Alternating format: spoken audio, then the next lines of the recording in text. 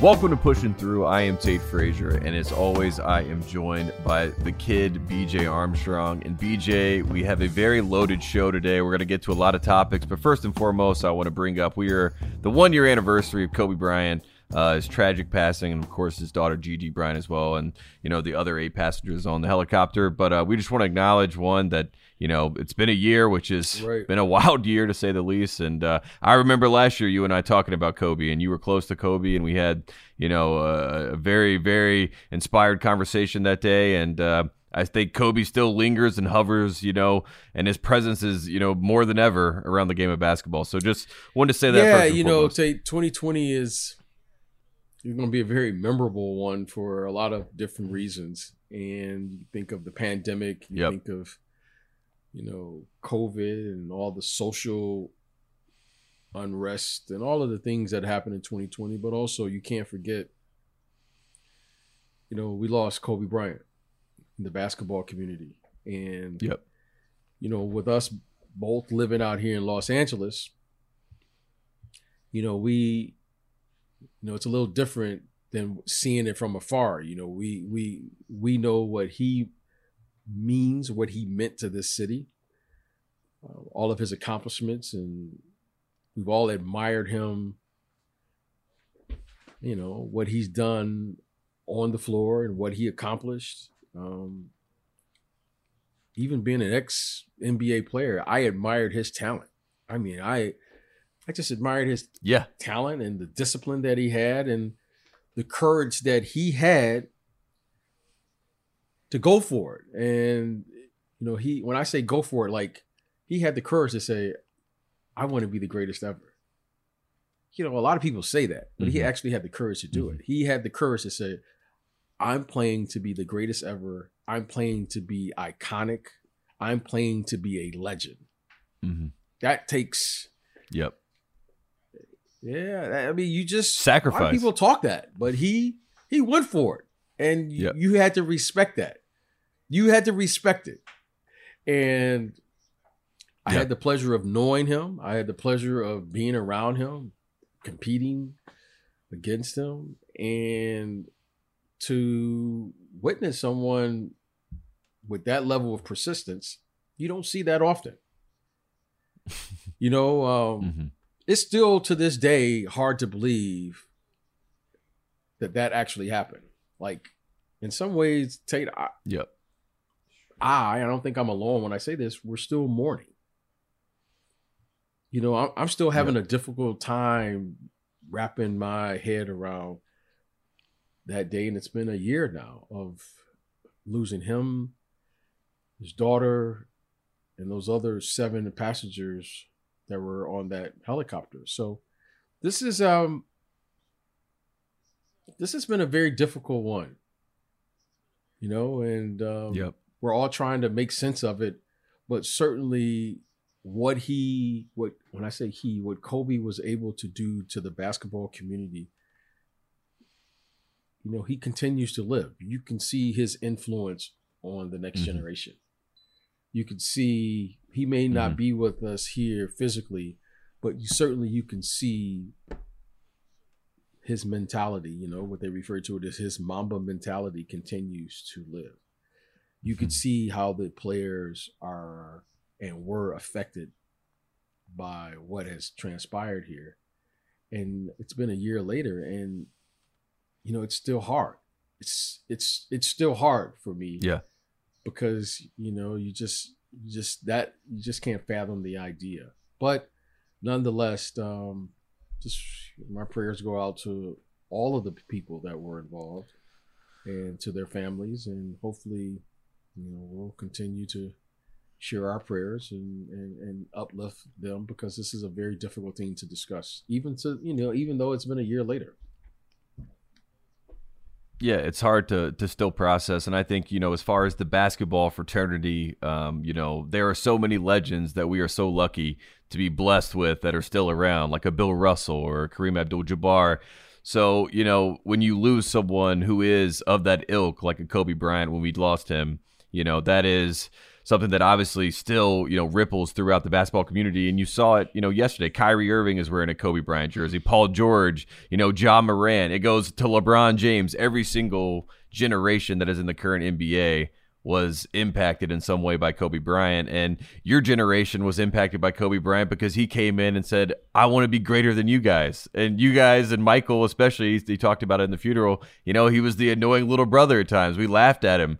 But he wasn't joking. He was serious, and he was a man on a mission. And, I watched this Nike commercial where Kobe's standing in the middle of the court and he becomes the maestro.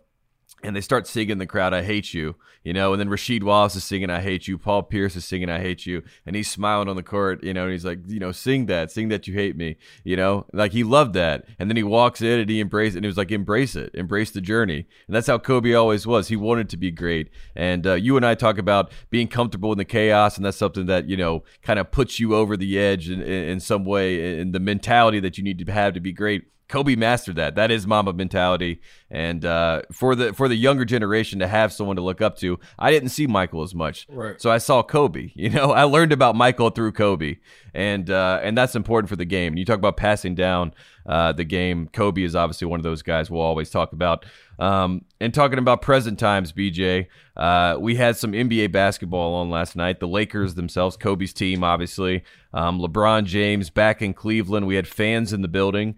So that felt like a little bit of a real normal basketball game. And we had a Jordan-esque moment. That's what they're calling it, BJ, from LeBron James.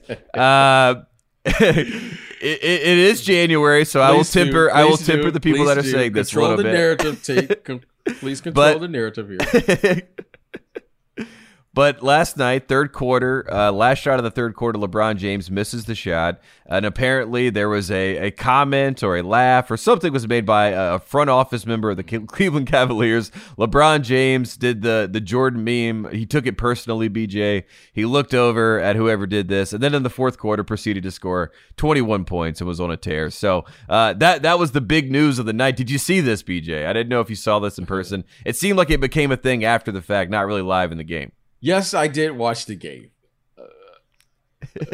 Okay, good. Because you got JaVale, right? JaVale's in the game. I did not hear the remark by this allegedly. That was allegedly said by this, basketball executive. Yes. Yeah, we need to know. Who was it? That's all we need to know. What did he say? The mystery. What time did he say it? I was watching the game. Look. I can't. I'm trying to stay in between the lines, Tate. I'm trying to stay, but you're pulling me further. Yeah. No, this is my fault. You can blame me for this. LeBron James played well yesterday. He played well. He did.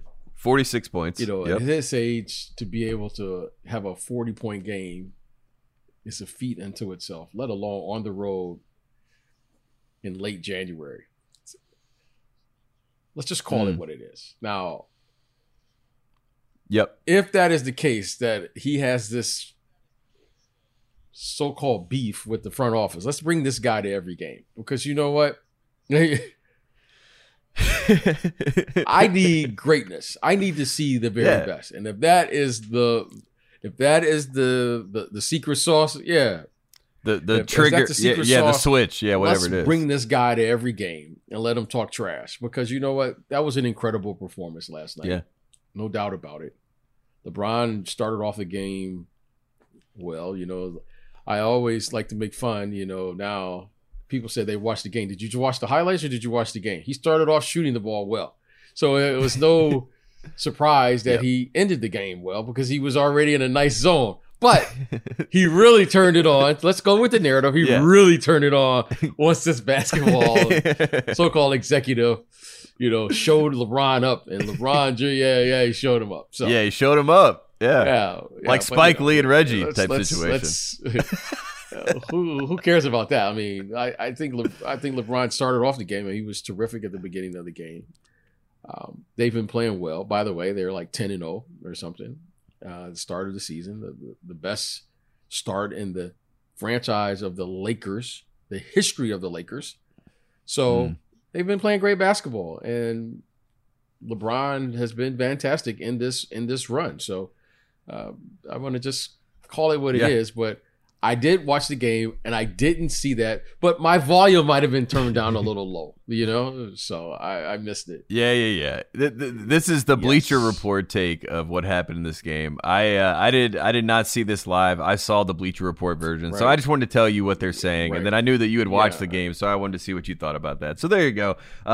We got Mike Midas here, our producer, and he is, of course, a big Sixers fan. And you said a couple podcasts ago, the Lakers, their defense is light years ahead. You use the Joe Lacob term, above anyone else in the NBA. The Sixers, according to Midas, they have a defensive identity. They are finding it, and we have Lakers Sixers. He said they're finding it. They're finding it. Wednesday night, we got the Lakers and the Sixers. What are you watching for in this game, BJ? Is there anything? Are you just trying to see how the Sixers match up with the Lakers? We all know the Lakers are probably the perennial favorites, but what are you looking for? What in the I'm Sixers looking for in this the matchup Sixers that they can do is an opportunity to really evaluate where they are as a team. Okay, this is a game where they can actually measure themselves and say, "This is who we are right now." Right. Right now, the Sixers, as they should be feeling pretty good about themselves. Joel Embiid is perhaps in the MVP conversation. Doc Rivers has come there, and I think he has given them confidence. Yeah, he's given them the confidence. Coach of the Year conversation. The team is playing, depending on who's available because of COVID, so forth and so on. They're playing at a very high level, and they should be one of the top 2 or 3 teams over here in the Eastern Conference. Now, they're playing the Lakers now, and the Lakers are the best team in the league. So this will give them an opportunity to say, this is who we are, this is where we are, and depending on how the game plays itself out, this is where they need to be. So this will be a good measure. Like you get a chance to measure yourself. It's kind of like, I remember, it's kind of like, it's a litmus test. We think we're pretty good, but now we get a chance to measure ourselves against the best. So Ben Simmons, let's see. You know who your matchup is. Okay, Joel Embiid. Yeah. That's what I'm excited for. So I'm excited Joel to see Ben Embiid, guard LeBron. Yeah. You may start off with Marc Gasol, but at some point, AD's got to come over there. AD's going to slide over. Let's get a chance to see our 2 guys. Are they going to be stars? Ben Simmons and Joel Embiid. I need you to be stars because they're star players. They've already done it. And now let's see what the role players are going to do, right? So the formula for the game is very simple. Great players have to be great, and the role players are going to have to play their role great. Okay. And right now, Shake Milton, 6th man of the year, so playing his role let's great. See where we all measure up here and see what we can do against the best team in the league. And I think this will be an excellent opportunity. One, I think you don't have to coach and get your guys up. They should already be ready to go. And if they're not ready to go, then you should know that about your team as well. So the Lakers are going to come in. They're going to play well. And they say, how do I know that? Well, the Lakers are a championship caliber team. They know what they have to do. And one of the things is you don't want to give anyone any unnecessary confidence, right? So the Lakers are going to come in and say, we're the best team in the league, and we don't want you to even think you can beat us, which is understandable. So I'm looking forward to it. Midas, we should have a Instagram live game and find out who's who, what's what in the city of brotherly love. Get some cheesesteaks here, some Philly cheesesteaks, and let's get after it. Let's get it done. Let's go. But I'm really anticipating that this should be a really good game, and I'm sure one Doc Rivers has circled. He should circle it because it gives you it would be a great indicator of where they actually are at right now, playing against the best team in the league.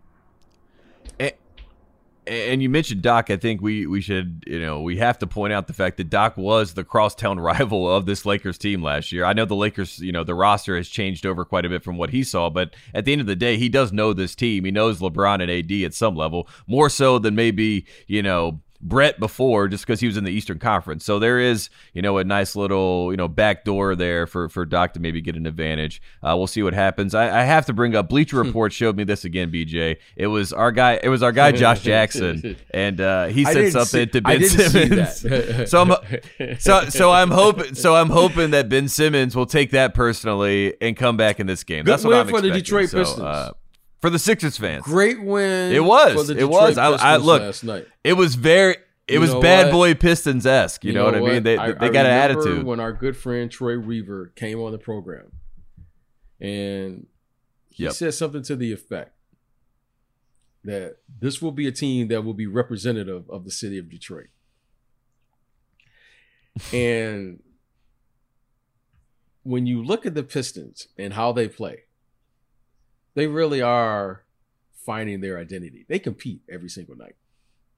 They compete. I mean, absolutely, yeah. It's not a game that you see on that you're excited about if you're another team. Like if you're the Lakers or you're one of these top teams, you're like, I don't want to deal with these guys. How this young team is coming around, I really do. Is Isaiah Stewart. I really like him. Yeah, I like him out of Washington. I really. Yep, he's like Ben Wallace. He's a good find. I've seen him play against bigs in this league as a rookie. I saw him banging the other night with Dwight Howard, Bam Adebayo, and he has no problem banging his body around there. And I like that about him. Like, I don't know how much longer they can keep him out of the lineup. I think he's a starter. Jeremy Grant has been fantastic. He's arguably one of, if not the most improved player in the NBA this year. Yeah, he's got to be in the conversation, no doubt. Especially to make that leap to be the guy now, to make that decision to sign there. And then Josh Jackson, was playing arguably his best basketball prior to he had a sprain where he missed 2 or 3 games here and he's getting back. They compete. I like this young group.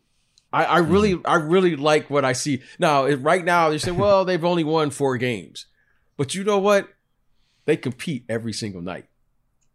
They've had some games where I've been watching them. They've been up big in the fourth quarter. They didn't finish the game. But, they've had like 2 or 3 games that I can recall recently, as recent as one against Atlanta. They were up 17, 19 points in the fourth quarter. They ended up losing the game in overtime. Yep. But they compete and they bounce back. And I love it because they're young. They just bounce right back. It's not like they let it carry over. So I like the direction of this team. I don't know how we got on talking about the Detroit Pistons. But I think in a couple years, I think this is going to be a really good team because they play hard. Yeah, and I think the most exciting part, if you are a Pistons fan, right, is like you just talked about the Pistons and you did not mention Blake Griffin or Derrick Rose young guys. You know what I mean? And there's no, you know what I mean? Those guys are playing and they're there. That's great for the franchise, but they don't have to carry the burden of, being superstars every night because you got these young guys that, Josh Jackson and Jeremy Grant on the wing, they're fun and they're long and they're not afraid of anybody. Jeremy Grant take a step.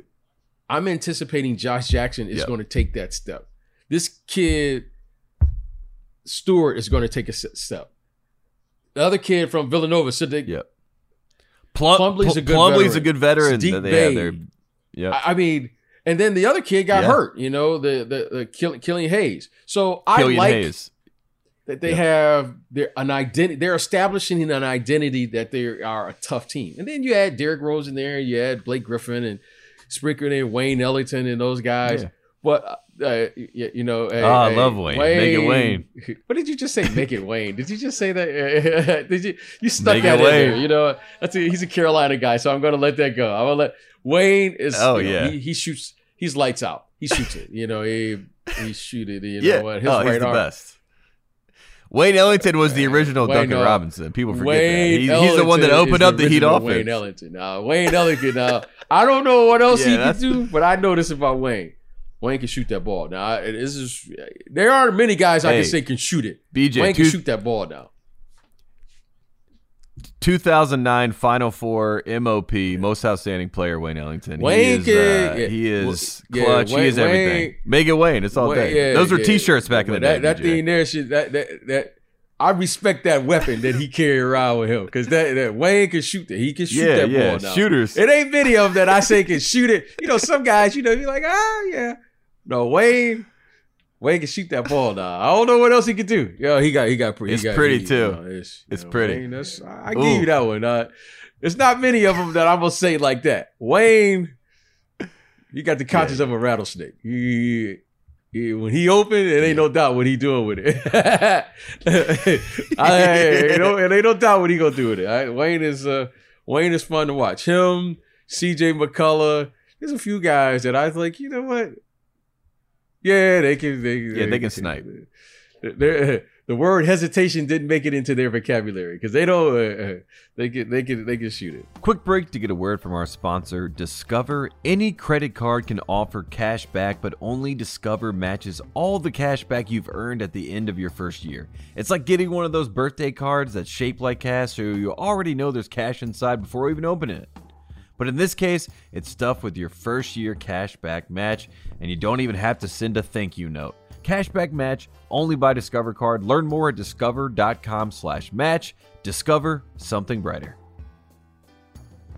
Let's move on to the bigs. Let's move on to the MVP race. You brought it up, Joel Embiid. He is obviously in that conversation. Nikola Jokic, the Joker, our guy, is also in the conversation. This seems to be... everyone is talking about this. Shaq is the last center to win MVP in the NBA. The year was 2000. It has been now 20 years since we're not counting Giannis as a center. Well, an argument can be made because he basically plays like Shaq back in 2000. It's 3 to 5 feet from the basket. But anyways, so you got these two guys. You got the bigs. Small ball, baby dead, BJ. That's what people are saying now. Are you excited as someone who loves the bigs to see these two guys? I love. You know how much I love the bigs. I'm a big. I just got trapped. I came to the wrong body. You know. Yeah. In a next life. Yeah, Joel Embiid is putting up monster numbers this year. Yeah. You know, this guy, the Joker, you know how I feel about him. In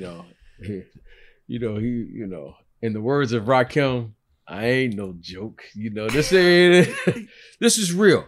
Yeah. I think these bigs are coming back to the game. And the reason I say that is because I say this to you all the time.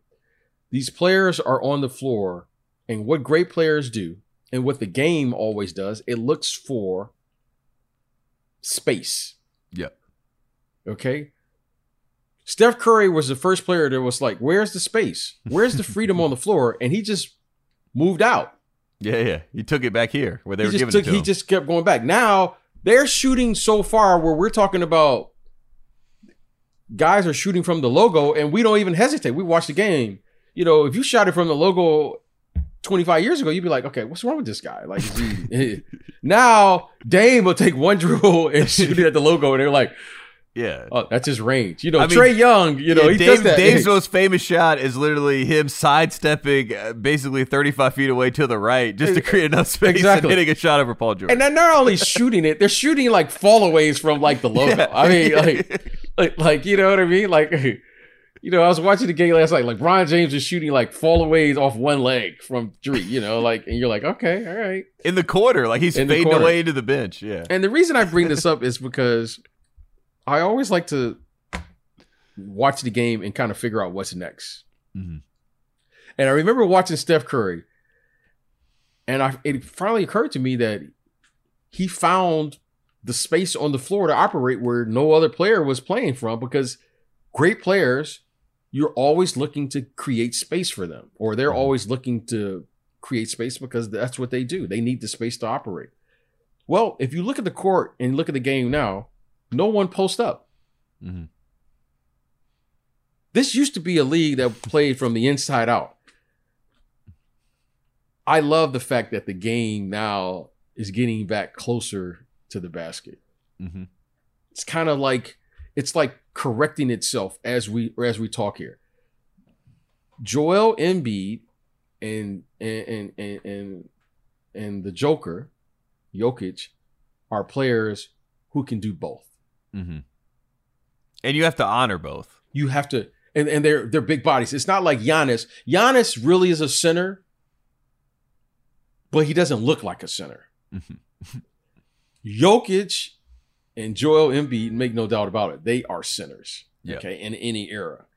And I love the fact that they take advantage of the one place on the court that no one talks about anymore, or no one even, there's no such thing anymore as post defense. Like,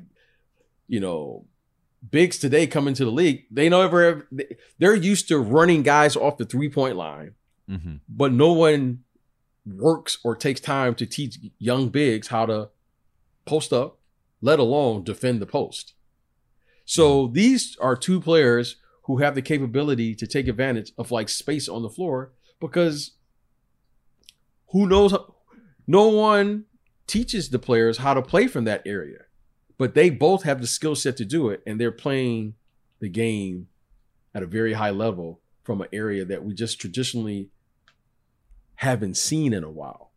Yeah, and it's a range in the post. Like, it's the mid post, it's the high post, it's the low post, and it's the ability to pass out of the post. I mean, I think Jokic's most infamous play of the season right now is that little touch pass that he had. It was basically like a pick and roll, and then he's just a touch pass for an easy dunk to Paul Millsap, and it's just like that vision that they have, and Embiid has it as well. I mean, not at the level of Jokic, obviously. But Embiid can find people on the floor. He's okay to run offense through him or the post and know you're going to get a good shot. He's obviously the number one option in Philadelphia. So I find it fascinating. I'm happy to see it. I think if you had told someone, 2-3 years ago that in 2021 the MVP candidates would be Joel Embiid and Nikola Jokic, they would have said, "What happened to the game? What happened to Steph Curry?" I'm rooting for those guys because me too. I mean, there's nowhere else for the players really to go, right? Mm-hmm. Every team, it just shoots an abundance amount of threes. Every team, if I hear, I literally don't watch the game when I'm with volume because I'm tired of hearing people scream red, and everyone in the league knows what red means screen roll. You blew, that means you push the screen roll down if you're playing defense. And it's great to see the bigs getting touches, back involved in the game. Yep. And not just rebounding. That's not just rebounding. And the thing is that makes those two fascinating players is that the way the game has evolved, it requires the bigs to be not just a scorer from the post. You have to be a passer from the post because of the way the game is played. So, both of those guys are very unique and skilled players for their position. I mean, Joel Embiid is a very skilled player. Jokic is just an exceptional passer and skilled player for his size, and I've said this to you many times, Tate, is we've seen great passers at his position. We always talk about Sabonis. You've seen Sabonis. We've seen Bill Walton and others. But what we haven't seen is a player his size at his position be able to pass the way he does on the move. I mean, Jokic, he's okay. We keep saying he's a center who's passing. No, he's just a player who can pass. I mean, he can pass like I've never seen on the move. Like on the move. I mean, he's doing things that you just you got to say. So you got to give him credit, and I love the fact that you have a very high skill level at both for both of those players who are capable of adapting their game and what the new big today looks like. What the new big today looks like. And you got to take those guys and say, if one of those guys wins the MVP, I think it's going to really put a lot of pressure on the rest of the league to find a big who can play, because those guys, they can really make a huge impact on the game. Yeah, there's a kid growing up somewhere right now that's watching basketball that's, 9-10 years old, that's going to grow to be a 7-footer that mirrors their game after a 7-footer like Jokic that is basically a triple-double, walking, and that is the game. Like you said, he's crossing people up, he's like throwing no-look passes. Luka Doncic at 7-1. That's what it's going to look like. That's what it's going to look like. Yep. It's going to look like Luka Doncic has a post game. Mm-hmm. But he'll utilize his post game a little more than his hesitation and all the things that you're seeing Luka Doncic, he does, because he's like a guard. But imagine Luka Doncic doing this as the last line of defense as a center. That's going to be a fascinating looking player because we haven't seen that. We've seen Kareem Abdul-Jabbar. The guy has 38,000 points. You've seen Will Chamberlain. You've seen Bill Russell. We've seen Akeem Olajuwon. Yep. We've seen all of these great players. We've seen phenomenal wing players. We've seen 6'8" point guards.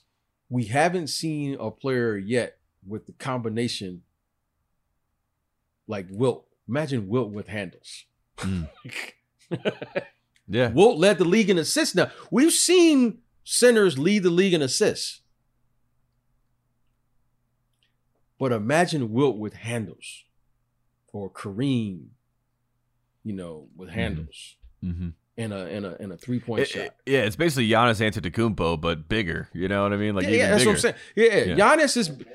I think this is just the tip of the iceberg of what the bigs are going to be. Yeah, I think this is just the tip of the iceberg for those guys, and I'm really excited because, Tim Duncan is like maybe the first one. When you saw Tim Duncan, playing against Karl Malone and those guys and Charles Barkley, and you're like, man, those guys are really good. Those guys are really good. But Tim Duncan, you were like, oh, something's a little different with him. He was like fluid. Yeah, he's like, man, he's 7-footer, but he was a power forward, but he could play center, he could dribble, he could shoot, he has skill, and he was bigger than those guys. He was taller. And he had like that touch of a guard almost. Yeah. First time one of the greatest talents I've seen, and we got to get him on the show, I've seen in the NBA. He was a Hall of Fame talent. Was Derek Coleman. Yes. DC, growing up in Detroit, I remember watching Derek. I saw Derek play in high school. Wow. I saw Derek play in high school. I was 3 or 4 years. I was about 3 years, maybe 2 or 3 years. Maybe, yeah, I still was in college. I think when I was a senior, maybe, or a junior, he might have been a freshman or something like that. I'm like 2 or 3 years older than him. But I saw him play in high school. And I was like, oh, wow. Like, he was like 6'10", 6'11". He could dribble. He could shoot. He could pass. He had big hands. He could dunk with right hand, left hand. He was a left-hander. And it just kind of stood out to me because I was watching him in high school play against a guy who was a really good professional. His name was Roy Tarpley. Yeah. Roy Tarpley. Yeah. And Derek was doing this, and it was like, and when Derek played in the NBA, he was, Derek was shooting threes back in the early 90s. Yeah. Okay. And then you saw Rasheed Wallace. It's like him and Sam Perkins. Then it was like Rasheed Wallace and they all all kind of Webber, Tim Duncan, Kevin Garnett. And you started to see, Karl Malone and Charles Barkley were the standard at that position. But you saw these guys are a little different. Mm-hmm. You know what I mean? Yeah. And for sure. DC was as good as any player I've seen. Even like Antoine Jameson, DC was he's like one of those guys that everyone that played in that era would say, yeah, he was real good. But, you don't talk about, but he's like, he was real good. Like if you ask the old timers who's the greatest guard, and one of my favorites is Michael Ray Richardson. You say, so you be talking about who's the greatest? Magic, Isaiah Thomas, this guy, and then you say, what about the Sugar Man? Everybody like, oh. Like, now you're really talking. Yeah. You be like, oh, you really? How you know about the Sugar Man? You know what I mean? Like, that's how it is with DC. You know what I mean? And you'll be talking about Karl Malone. It's like a deep cut. Yeah. Charles Barkley. You'll be like, oh yeah, Tim Duncan, and then you'll say DC, and everybody be like, oh yeah. It's like, oh, you know DC? Yeah, that's DC. You know, like he was that good. Yep. He was DC was a talent amongst the talents. Mm-hmm. He was so I think you will start to see this come because it's already been there, but that wasn't the era that we played in. Meaning, you know, you didn't encourage those guys to shoot the threes.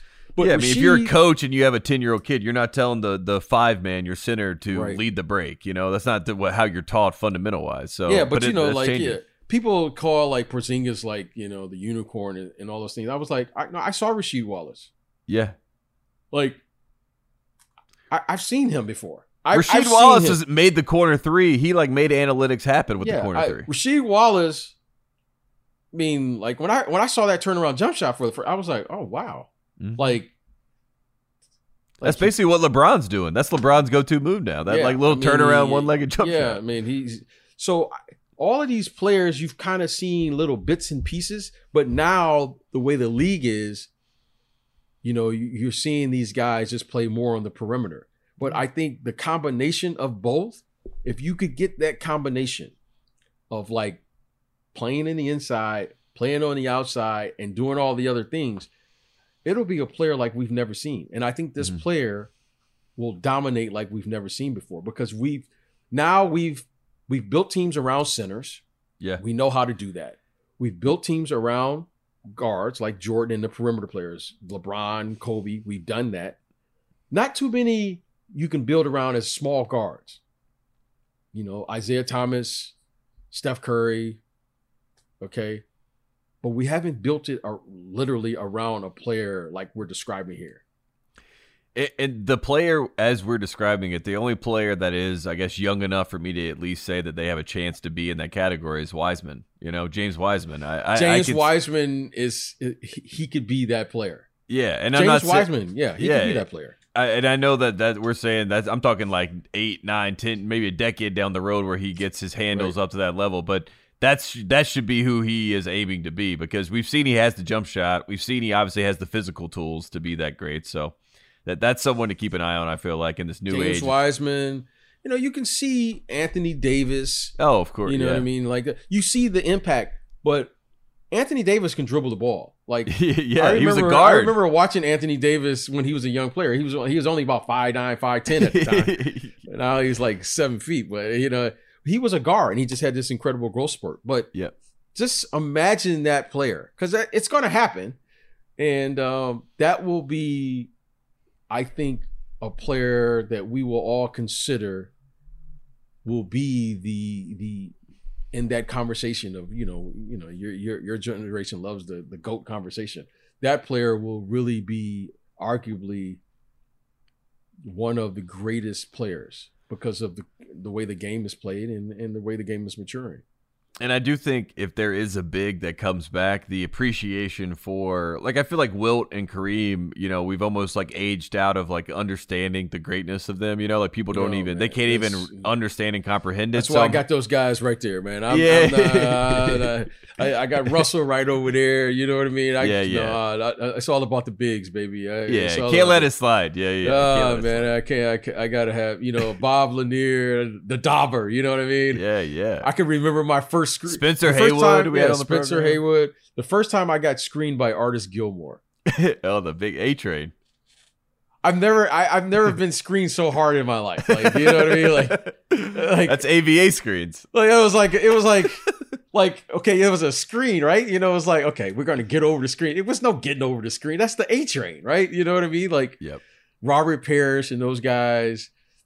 I love the bigs. Let's bring the bigs back here.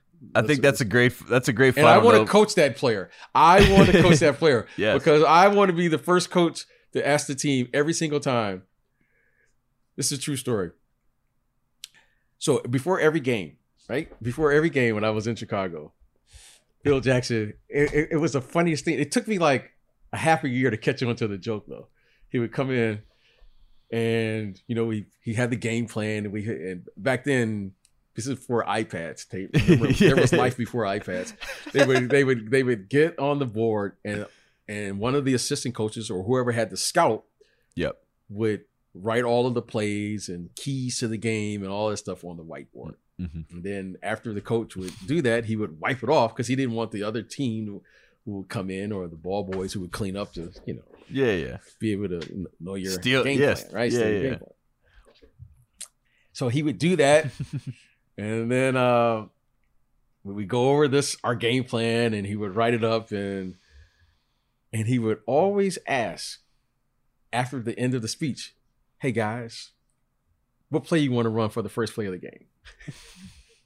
And it struck me because I was like, what coach asks the team what play they want to run? Like, we just went over this like elaborate game plan. We got to guard this guy, and we have to pass the ball. We got to attack this team from the inside. We got to feature Scottie Pippen because this is the matchup. Yeah.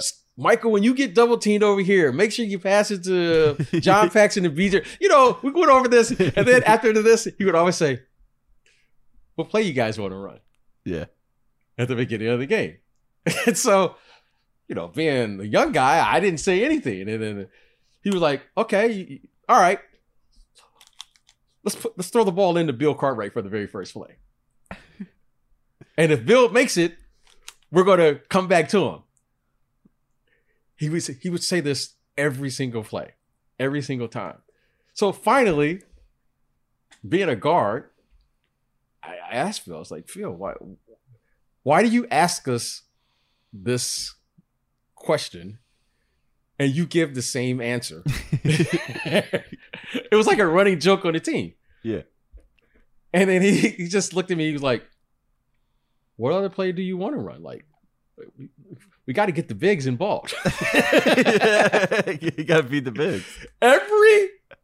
Every game, no matter if it was the first game of the season, the NBA Finals, the very first play of a Phil Jackson team was always to get the ball to the big. And if he made it, run it back. We run it right back. We run it till they stop it. We run it till we stop it.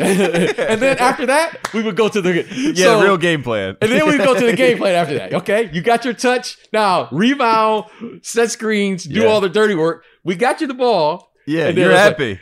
And I'm gonna tell you, I played my whole career with always at the beginning of the game is to get the big ball. Even if the play was for me. When I went to other teams, if I had a play, just get the ball to the big and let him work. Yeah.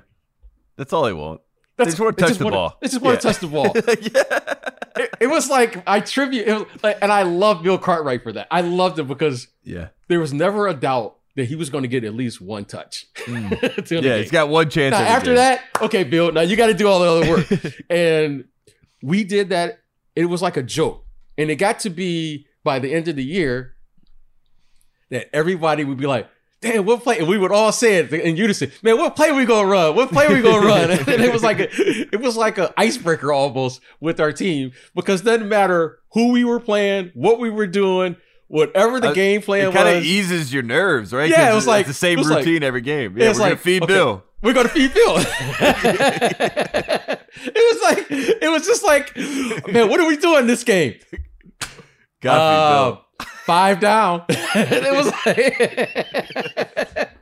was like so funny to us. I don't know why. No, it is. That's good. It was like, so that's if I ever coached, that's my play. If you're a big, you're gonna love to play for me because I'm coming. I'm coming to you, big fella. I'm coming to you. That is a great final note for the day. Feed the bigs. That is something that we should all live by in our basketball circles. We believe that the bigs are back. We got MVP battles going on between the bigs. This has been another edition of Pushing Through. BJ, I appreciate you sharing the stories as always. I know you're fired up about the bigs being back, and we'll be back later in the week.